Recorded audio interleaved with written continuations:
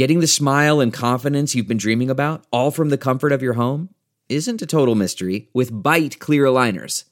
Just don't be surprised if all your friends start asking, "What's your secret?" Begin by ordering your at-home impression kit today for only $14.95. Bite clear aligners are doctor-directed and delivered to your door. Treatment costs thousands less than braces, plus they offer flexible financing, accept eligible insurance, and you can pay with your HSA FSA.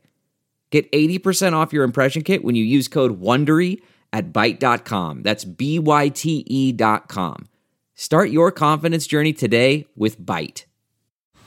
Man, that sunset is gorgeous. Grill, patio, sunset. Hard to get better than that. Unless you're browsing Carvana's inventory while you soak it all in. Oh, burger time. So sit back, get comfortable. Carvana's got thousands of cars under $20,000 just waiting for you. I could stay here forever. Carvana, where car buying meets comfort meets convenience. Download the app or visit Carvana.com today.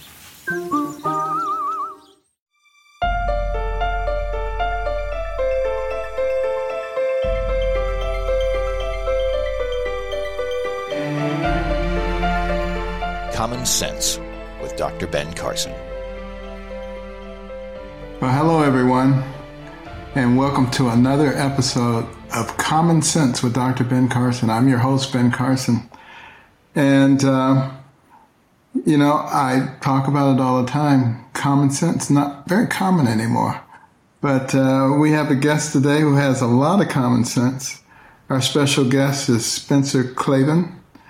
He's a scholar, a writer, a podcaster, earned a doctorate in ancient Greek literature from Oxford University, an editor at the Claremont Institute, and author of a new book, How to Save the West, Ancient Wisdom for 5 Modern Crises. Welcome, Spencer, and thank you for joining our podcast today. Thank you, Dr. Carson. It's really wonderful to be here. Thanks for having me.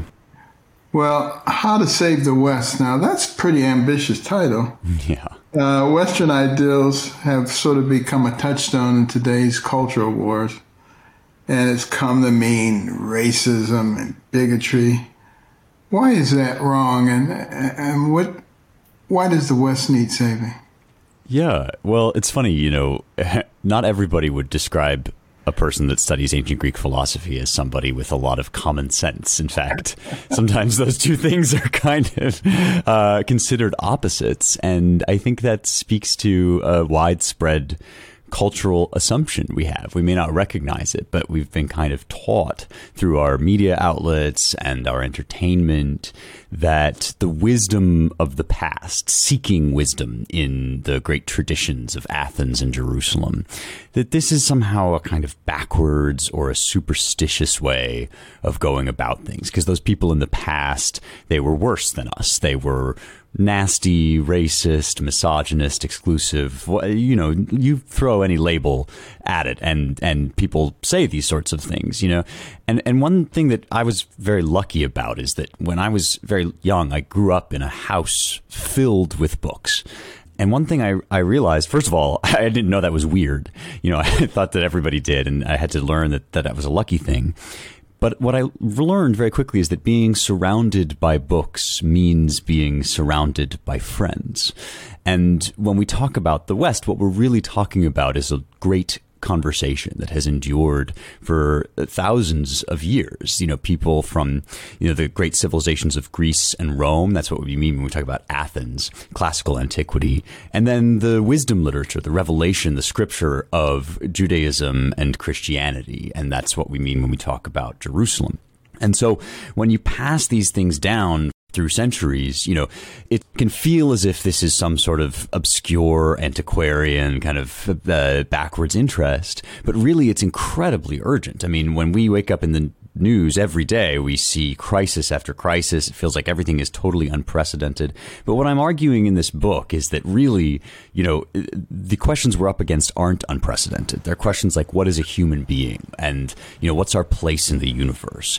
And for those questions, the great tradition is the best place to seek sane answers. These things aren't just dusty books. They're not, backward superstitions. They're a community. It means we're not alone, and we don't have to face the future just on our own meager resources. So I wanted to give people access to that tradition and those riches, because I think we're going to need them as the future comes rattling ahead. Well, Solomon, the wisest man who ever lived, said there's nothing new under the sun. Right. we keep rehashing the same things. And if we could learn from what's happened in the past, rather than just rewriting it or discarding it, I think maybe we could make some real progress. Oh, but absolutely. It seems to be antithetical to our nature to do that. But what, in fact, are these 5 crises? Can you tell us a little bit about them? Sure. We hear the word crisis all the time. It's one of the most, I think, maybe overused word in the news. You get the crisis of the supply chain, the COVID crisis, economic crises. And, don't get me wrong, these are all bad things. They're things to be concerned about. A lot of them are very serious.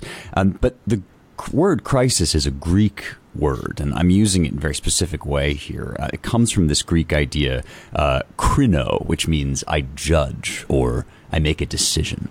And so a crisis in the true sense is an opposition, a choosing point, a time for choosing between 2 fundamentally irreconcilable ways of looking at the world. Is there absolute truth, or is everything relative? That's a crisis if you have to decide between those 2 options.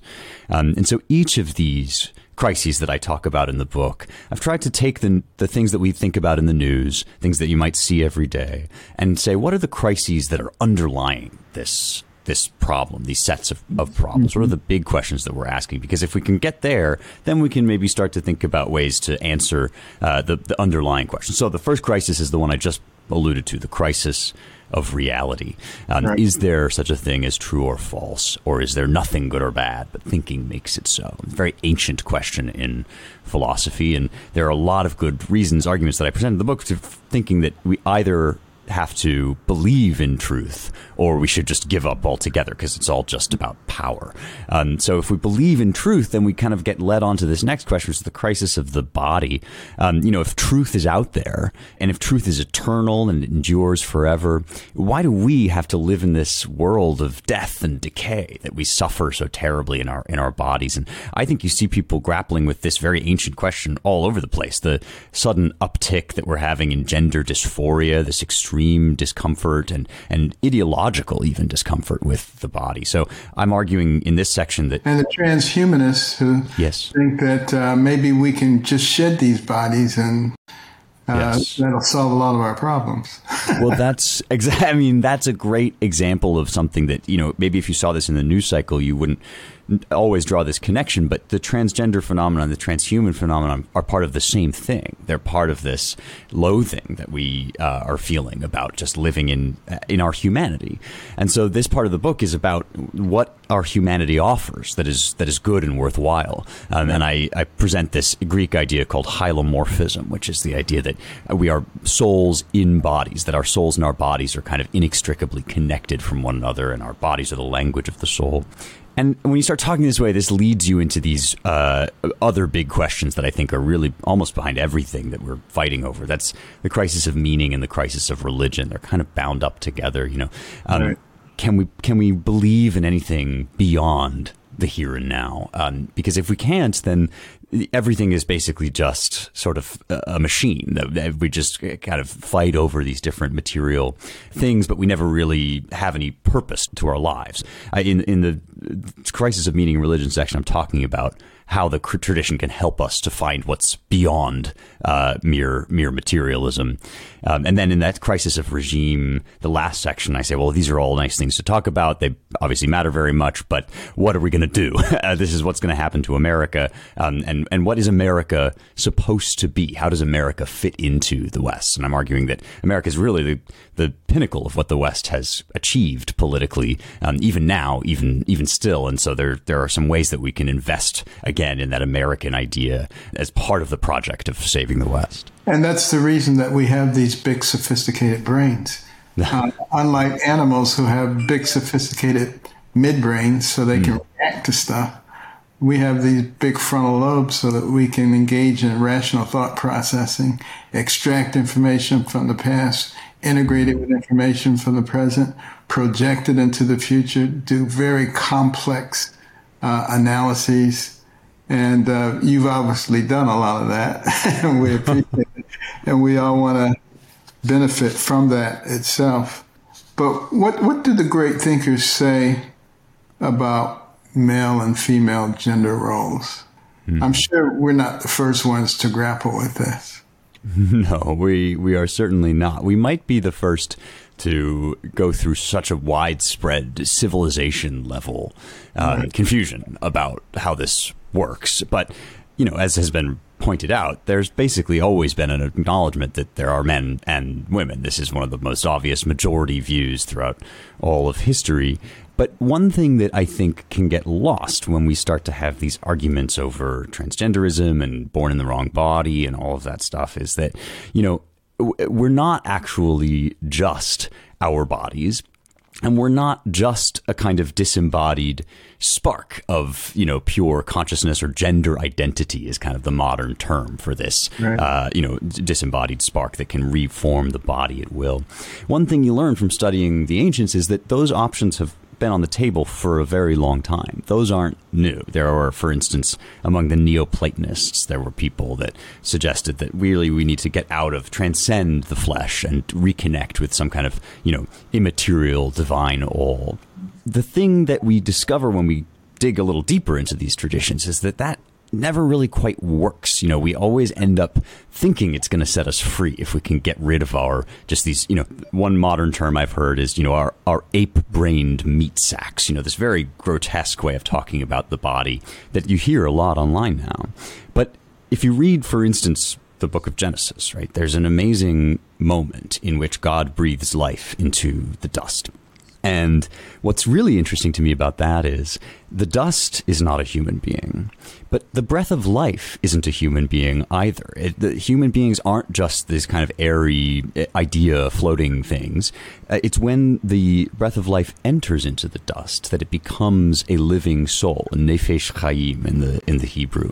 And this is wonderfully and remarkably identical to this Greek idea that I mentioned earlier of hylomorphism. In Greek, you know, hule is matter, it's stuff, it's things like the size of our brains, for instance, which has a kind of material component. But then it's not just that those brains have certain, you know, machinery in them.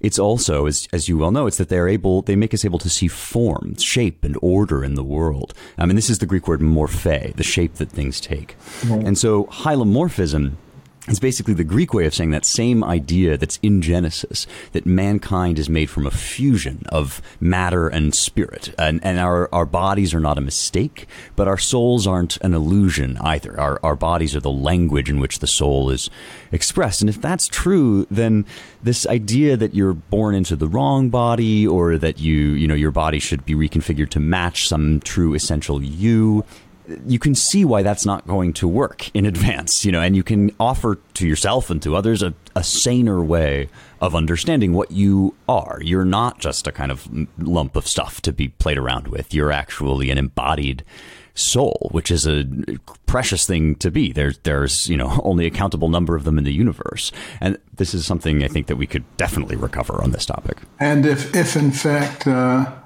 we don't have bodies, then we don't have a mechanism to reproduce ourselves.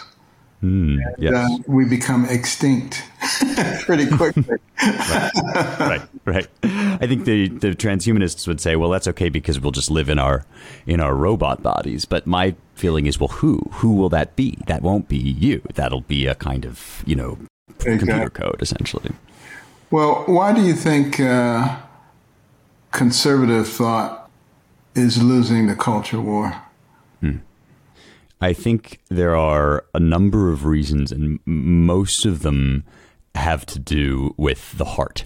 And the left is very good at appealing to the heart, and we, I think, as conservatives, scorn and mock them for that a lot of the time. It's the libs, and they have their tears and their snowflakes, and they tug at the heartstrings. And I think what's that? It works. Exactly. Well, it's right. It's half true, right? It's half true because appeals to emotion that have no logic behind them are kind of contemptible, and they do make us think like that's very childish. But there's a reason why they work, and that's because we're not just brains in jars. We have a whole inner life that we connect to each other, into the world with. And so this is why, the core section of the book, the Crisis of Meaning section, is about art. It's about what art does and how it communicates to us. And he's saying, well, why has the left spent so much time and energy capturing Hollywood? We just watched the Oscars last night, and everybody was talking about equity and these big, leftist political buzzwords. It's like, why has a political movement spent so much time capturing our major artistic institutions? And it's because they know that human beings, in order to understand things, need to be taught in more than one way. You can't just tell people things, you also have to show them. And this is kind of what art does. I think that conservatives, sometimes we just reject the culture because there's a lot that's messy and ugly in it. But slowly now, I think we're learning that we can't do that. We actually, although we have good arguments and although we are rationally, I think, on the right side of these debates, we also need to be making stories about why those arguments are not just factually true, but ennobling, virtuous, good, heroic. I mean, these words, I think, are the kind of things that people need to connect to what we're saying, because the leftist project is breaking down and failing them everywhere. They're miserable in these, kind of anti-human forms of life, but we need to offer them something better.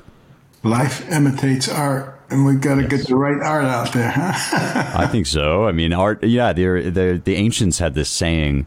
Cicero talks about the way rhetoric works, and rhetoric, of course, is very close to art. And he says it can movere, it can move us, it can docere, it can teach us, and it can delectare, it can delight us. And it does all those three things at once by, as you sort of indicated, representing the world to us, showing us the world in a certain way. And when somebody gets up and, performs a play, they're telling you this is how the world is. And the left does that all the time. They say the world is like this, when men and women are like this. And that's why they're constantly, shoving these images at us of how men can become women and, the sex is, indiscriminate sex is good. And, we have got, I think, to put our own images out there, our own stories. I mean, this is one reason why I love what the Daily Wire is doing and other places like that they're making narrative accounts, visions of what the future could look like if we took a better path. Exactly. Well, as you can see, we have a very fascinating guest today, Spencer Klavan, and we'll be right back in 1 minute with more.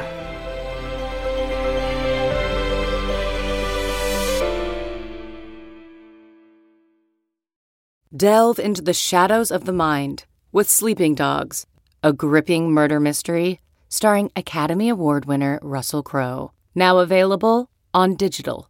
Crowe portrays an ex-homicide detective unraveling a brutal murder he can't recall. Uncovering secrets from his past, he learns a chilling truth. It's best to let sleeping dogs lie. Visit sleepingdogsmovie.com/Wondery to watch Sleeping Dogs, now on digital. That's sleepingdogsmovie.com/Wondery. CarMax is putting peace of mind back in car shopping by putting you in the driver's seat to find a ride that's right for you. Because at CarMax, we believe you shouldn't just settle for a car. You should love your car.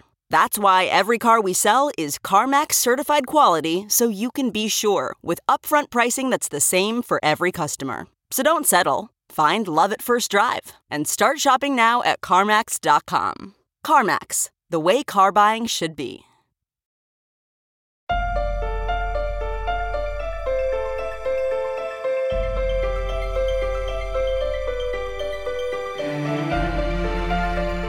And we're back with Spencer Klavan.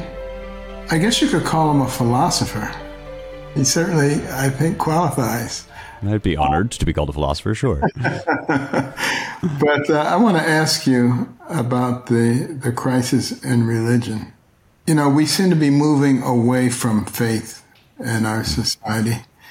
And it worked pretty well for us for a long time. It helped us to go from a ragtag bunch of militiamen to the pinnacle of the world in record time. What's happened to us in that regard? Well, There's a line in the Bible, I'm sure you're familiar with it. The fool hath said in his heart, there is no God. Yeah. And it's from the Psalms. And I think, I don't know about you, I used to read that line and I just thought, oh, that means that like atheists are dumb, basically. You know, that this means it's stupid to be an atheist. And fair enough, but I actually think there's something much more profound going on in that passage. I think that what the Bible says again and again is that if you tell yourself you don't have a God, if you believe that there's no higher power that you worship, then you're kidding yourself. You're turning yourself into a fool. It's kind of an act of self-deception, because to talk about philosophy for a second, and hopefully to do philosophy in a commonsensical kind of way. You know, you get up in the morning and you get out of bed. Well, why? Because you want something. You want coffee. You have to go to work, whatever. If you keep asking that why question long enough, you'll find that everybody has something that they say, well, that's because this is just good. You know, even if they don't want to go to work, they go because they want money. Why do they want money? Because they want to be able to do whatever they want. And ultimately, somebody is going to give you a final cause, a goal, or a highest purpose that's driving their life, even if they don't know it. Everybody has this. And this is a kind of worship. When you bend the knee to something, when you put it above all other things, when you do what it tells you to do, that's worshiping. And so we're all worshiping all the time. Everybody is a worshiping being. Humanity, mankind, is a worshiping species. And so basically what I think happened is we fell victim to a kind of blindness that said we weren't doing religion, that we could get by with just kind of material things, and that we could, science basically had replaced all of this, and we would just be prosperous and rich, and that would be fine. But what happened when we did that is not that we stopped worshiping. It's just that we started worshiping other things without knowing it. And now you can see this in the public square. We worship politics. We worship science. I mean, even when those things can be good sometimes, when you hear people talk about trust the science, right? Dr. Fauci represents the science. Yes, he is the science, right? And of course, you know better than anybody. That's not somebody doing science. That's a claim to occult knowledge, to secret clerical wisdom that empowers him to tell us what to do. And in politics, you see people bend the knee at BLM rallies and they beg for absolution. They ask for forgiveness. These are religious behaviors. They're kind of rituals that show where our hearts are headed.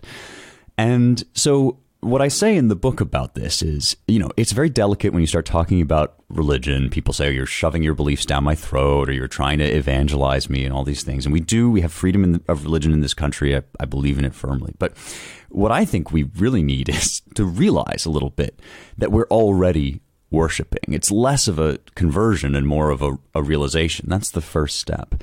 And once you know that, once you understand that about yourself, then you can ask, well, what is worthy of my worship? What deserves to be in that highest good spot?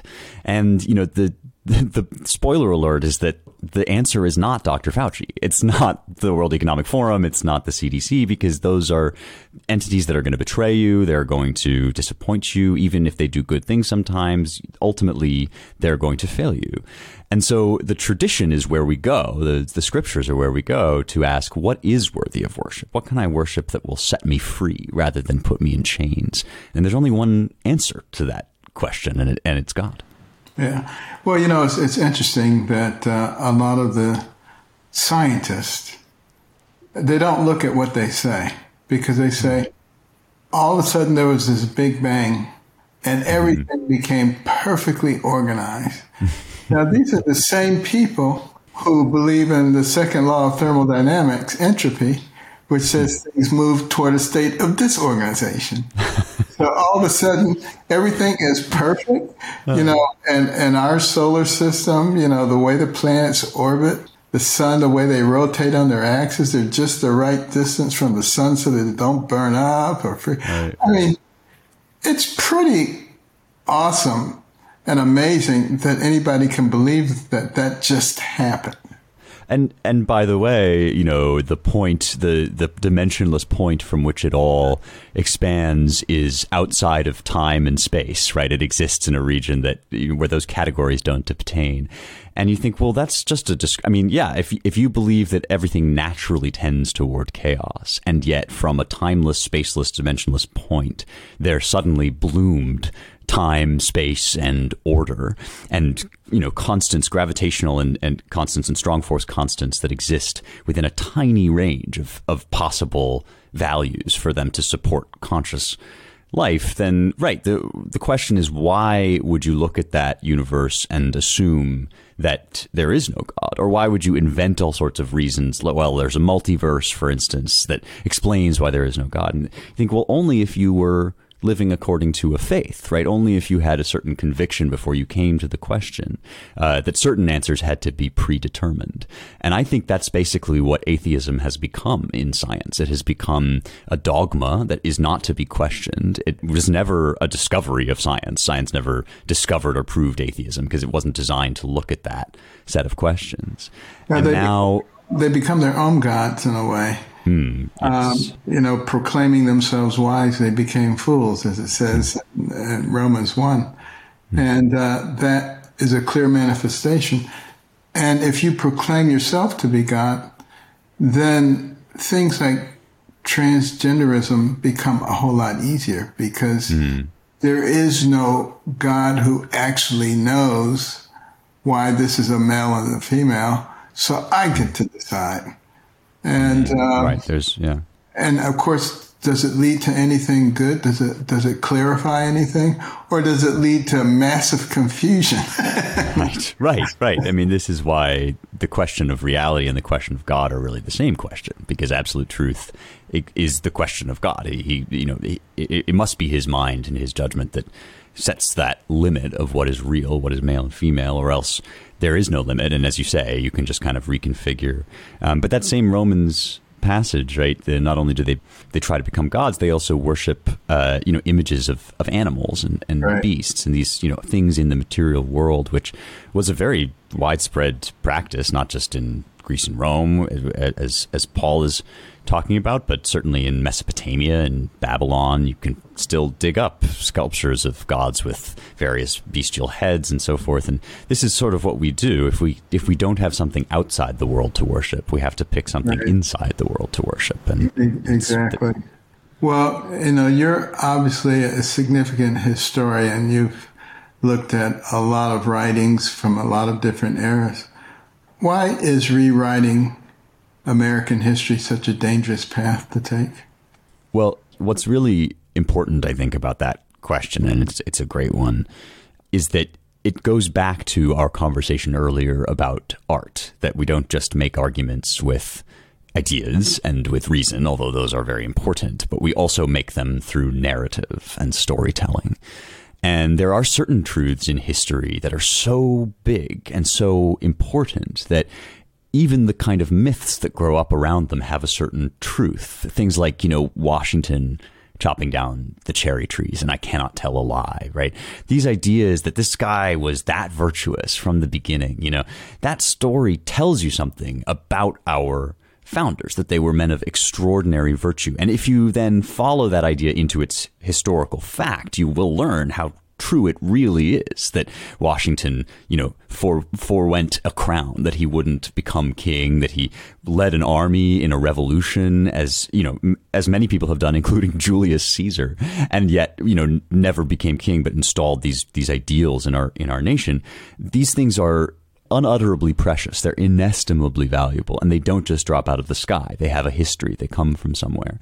And so, when somebody like Nicole Hannah-Jones of the 1619 Project or BLM or, these various other factions that are trying to rewrite our history, when they tell these other stories, like that America was founded on slavery, that we fought the revolution to preserve slavery against Britain, which is totally false, they know it's false, a lot of these things. They often know it's false, but they keep saying it over and over again because they're trying to create an artistic picture. They're trying to tell us about who we are. And that kind of project, that effort is a classic totalitarian impulse and authoritarian impulse. I mean, you look at the Soviet Union, this is something that was frequently done, the rewriting of history to convey certain political, ideological messages. Athens, at its breakdown, when it fell, began to do something similar. So they know exactly what they're up to, and it's not just a matter of historical interest, it's actually an urgent matter for the present that we tell the right stories. And of course, your history is the basis of your identity. And your identity is the basis of your beliefs. And if you destroy that chain, then you become like a leaf blowing in the wind, very easy to manipulate, which is, I think, the reason when ISIS goes in and conquers an area, they destroy the history. Right. And we're doing it voluntarily. And it's so important, I think, that people recognize we don't have a perfect history. There is no place that is inhabited by human beings that has a perfect history. That's why we need a savior. But the fact of the matter is, we have a strong history in this country. And if you look at the whole thing, the good, the bad, and the ugly, you see there's a lot more good than there is bad and ugly. And to try to build our future on the bad things, obviously that has an incredibly deleterious effect on the perceptions of those young people who are being indoctrinated. And one of the reasons I think we have to fight so hard to make sure that people are educated properly, given the real information, go back and study what has happened in the past. You know, you look at some of the things that are happening right now in today's world with Putin trying to reestablish, the Soviet Union, starting with Ukraine. And then look at how Hitler started. If you don't understand the things that have happened in the past, and then you don't recognize them as they're happening now, and you're not able to learn from those things and take corrective action in time to avoid a disaster.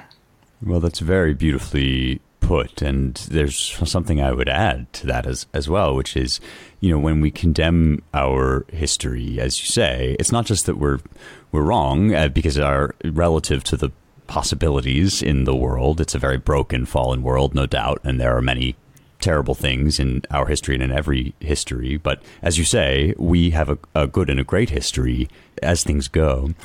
And also, when we condemn our history, we are using ideals that came to us from our ancestors. So if you say it's an atrocity that Americans held slaves, well, that's perfectly true. It is an atrocity. But the next question is, why do you know it's an atrocity? Why do you believe that was wrong? And the answer is, well, because all men are created equal and they're endowed by their creator with the rights to life, liberty, and the pursuit of happiness. And, that idea didn't fall out of the sky. In fact, if you study most of history, you'll learn that most people in most times and most places have not believed that all men are created equal. These are very, very precious ideas that had to be grasped really through years of study and debate. And when our founders put them into words, they were drawing themselves on Athenian political philosophy, Roman ideas, but also,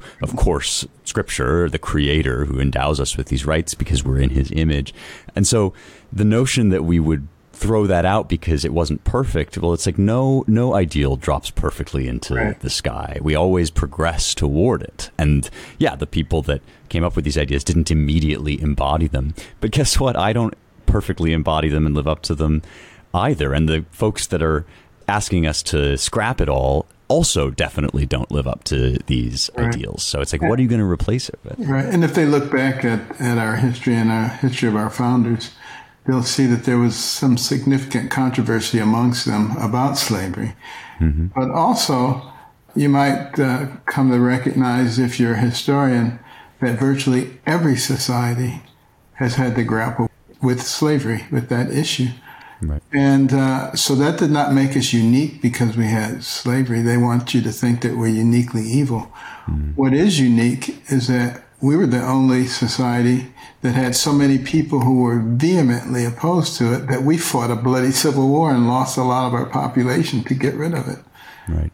And, those are the kinds of issues that should be discussed. When we talk about slavery and things like reparations, recognize that the majority of white people in the South did not own slaves. That was something for aristocrats. You had to be rich for that. So, to sort of smear everybody just doesn't make any sense. And how does it ever lead to anything that's good?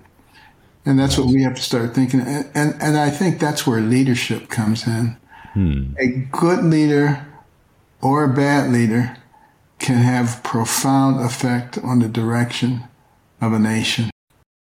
Yes, this is a very important point. And the concept that comes to mind from classical philosophy is the concept of statesmanship, that what we look for when we look for a leader is not just a calculator, not just somebody who can run the numbers and tell us what the perfect way of organizing society is. But he has the virtue, in Greek it's called phronesis, which is like practical wisdom. It's about taking these big ideas that you and I are talking about here and asking, well, what can we do in this here and now moment, given where we are? I mean, another person who comes to mind as when you talk about how a leader can turn things around in this sort of more positive direction is you think about the first term of Mayor Giuliani in the 90s in New York. That this was a flawed individual, as we all are. This was somebody that, I don't agree with him about everything. I doubt he agrees with me about everything if he knew who I was. And yet, this is a person that exhibited that virtue of phronesis, of practical wisdom, that he took a series of problems. He had also a series of ideas about how human beings ought to be able to live, in freedom from violence and crime. And he put those into practice in this very concrete way. And as you say, New York has been living off of that for a long time. They're starting to lose that again, but that it's remarkable how quickly it can change if a leader takes the reins. It is amazing. We have fascinating guest, Spencer Klavan, and we're going to be right back in a minute. Stay with us.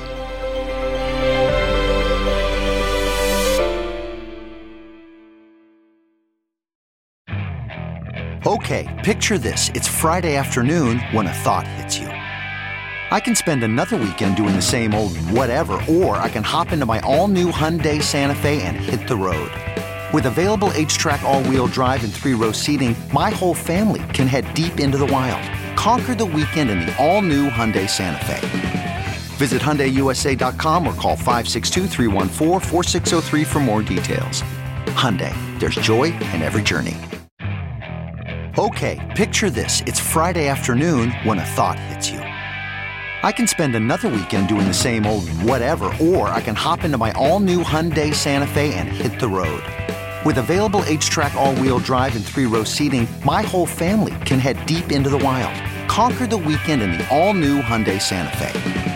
Visit HyundaiUSA.com or call 562-314-4603 for more details.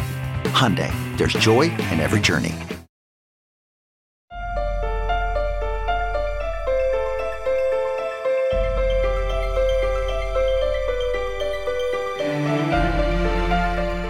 And we're back with more common sense. Spencer Klavan is with us. And I want to ask you, what is your impression of what's been going on recently at places like Asbury College, where they were having this major revival? The students, there's only about 2,000 people on the campus, but they had 50 to 70,000 people coming in and participating in the revival. Wow. What do you think these young people are seeing that's happening in our country?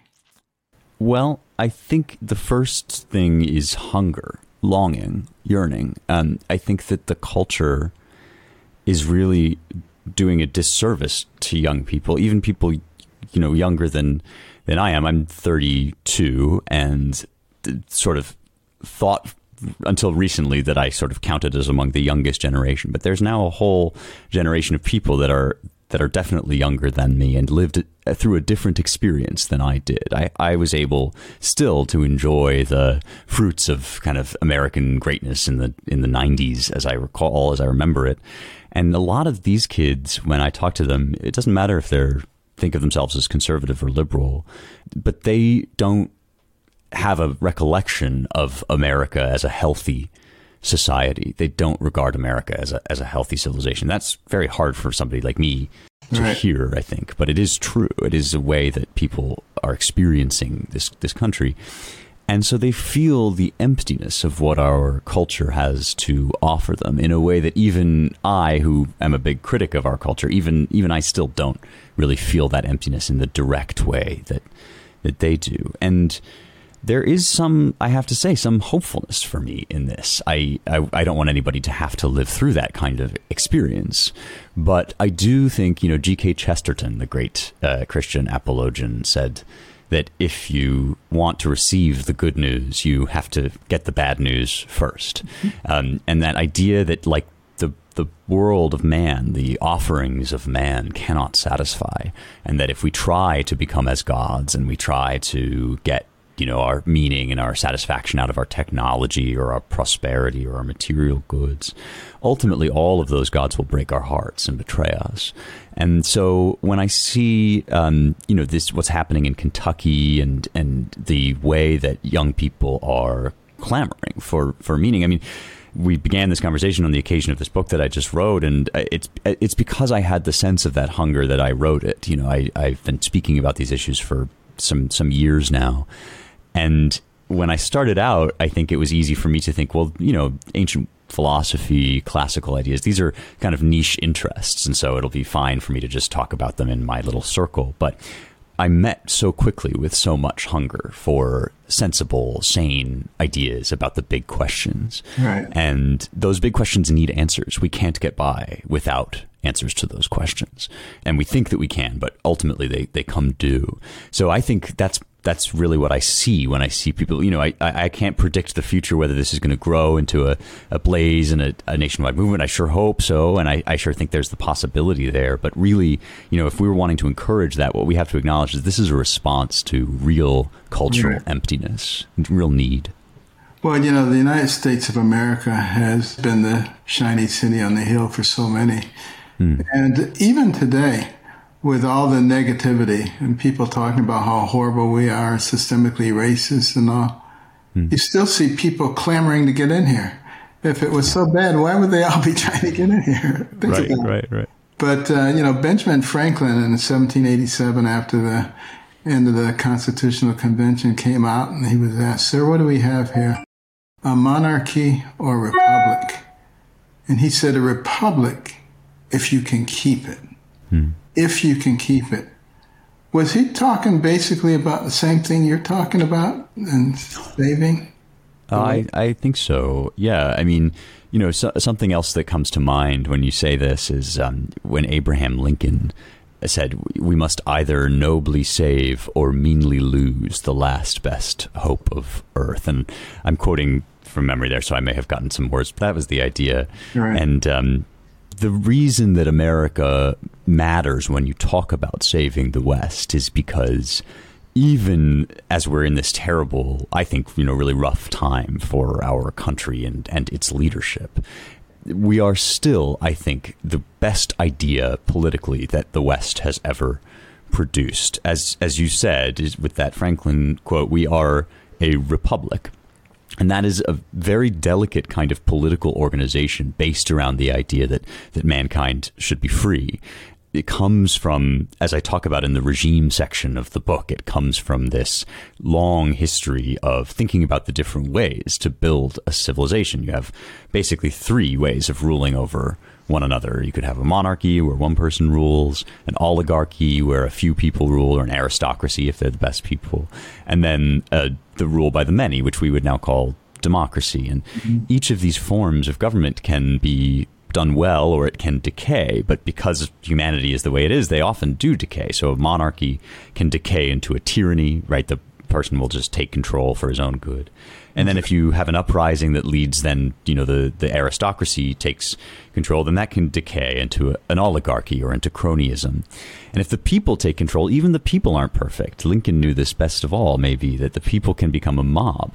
And so a republic is like a little perpetual motion machine that's designed to take all of these different forms of rule, all these different kinds of power, and balance them against one another. That's why we have checks and balances. That's why we have a tripartite constitution. All of these things are there. Nothing is there without thought. Everything was very carefully placed there. And one thing that John Adams said we need, if we want to keep that machine going, the kind of fuel that keeps it working, is a moral and religious people. People can't maintain that civilization unless they have those bonds of what the Greeks would call philia, friendship or civic love that bind them together. And that, I think, is, when we start to talk about these revivals that we're seeing, this hunger that people have for meaning, I think it's because we sense that we're doomed without that. The machine can't run unless we are the glue that holds it together, and that means morality and religion. Exactly. Well, I'll tell you, this has been an absolutely fascinating conversation. Thank you. And can you tell people where they can get your book and hear more about your work? Thank you. Yes, I'd be delighted. I am on Twitter at Spencer Klavan, but the book is available anywhere. And I would encourage people, if you like listening to things, it's on Audible, and I did do the audiobook myself, so you can listen to me read it, or you can get it on Amazon, Barnes and Noble, really anywhere that books are sold. And it's a way to get a kind of inroad into the stuff that you and I have been talking about, the wisdom of the past. Well, I have to tell you, it's an incredible encouragement to people of my generation to know that there are young people of your generation who are actually thinking about these things. And who actually believe that there is a moral basis for our existence. Mm-hmm. And I think it gives me hope. When I see the things that are going on at some of the colleges, I see young people like yourself.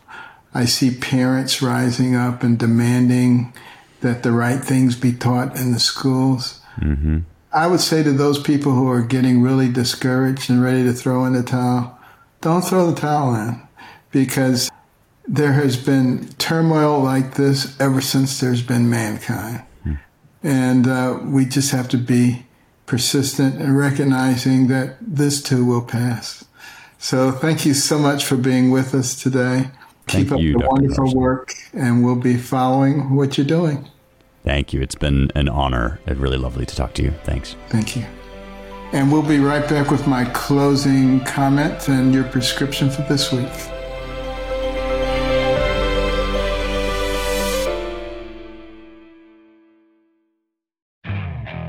Okay, picture this. It's Friday afternoon when a thought hits you.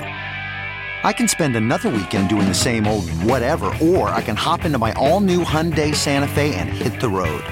With available H-Track all-wheel drive and 3-row seating, my whole family can head deep into the wild. Conquer the weekend in the all-new Hyundai Santa Fe. Visit HyundaiUSA.com or call 562-314-4603 for more details. Hyundai, there's joy in every journey. What makes a life a good one? Is it the adventure you have? Or the friends you find along the way? Maybe it's pursuing your passion while striving to protect, defend, and save what you believe in every single day. So, what makes a life a good one? In the Coast Guard, we think it's all of the above and more, but you'll have to find out for yourself. Visit gocoastguard.com to learn more.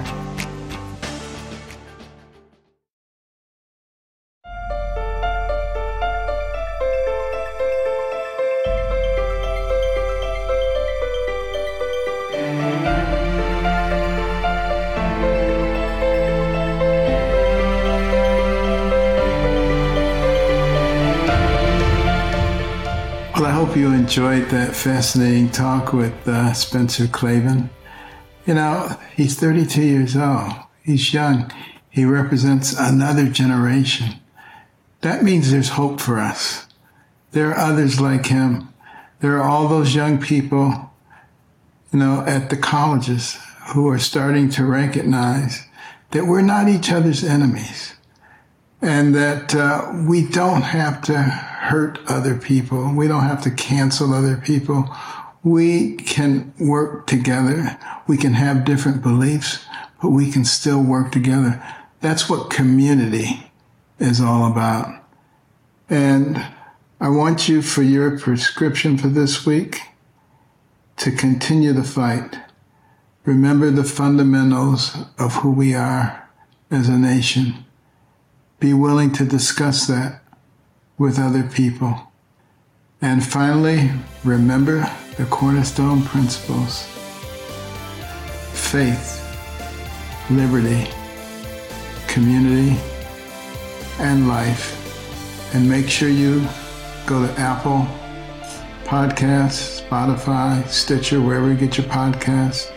Make sure you don't miss any episodes. Tell your friends and families. And let's bring common sense back to America. See you next week.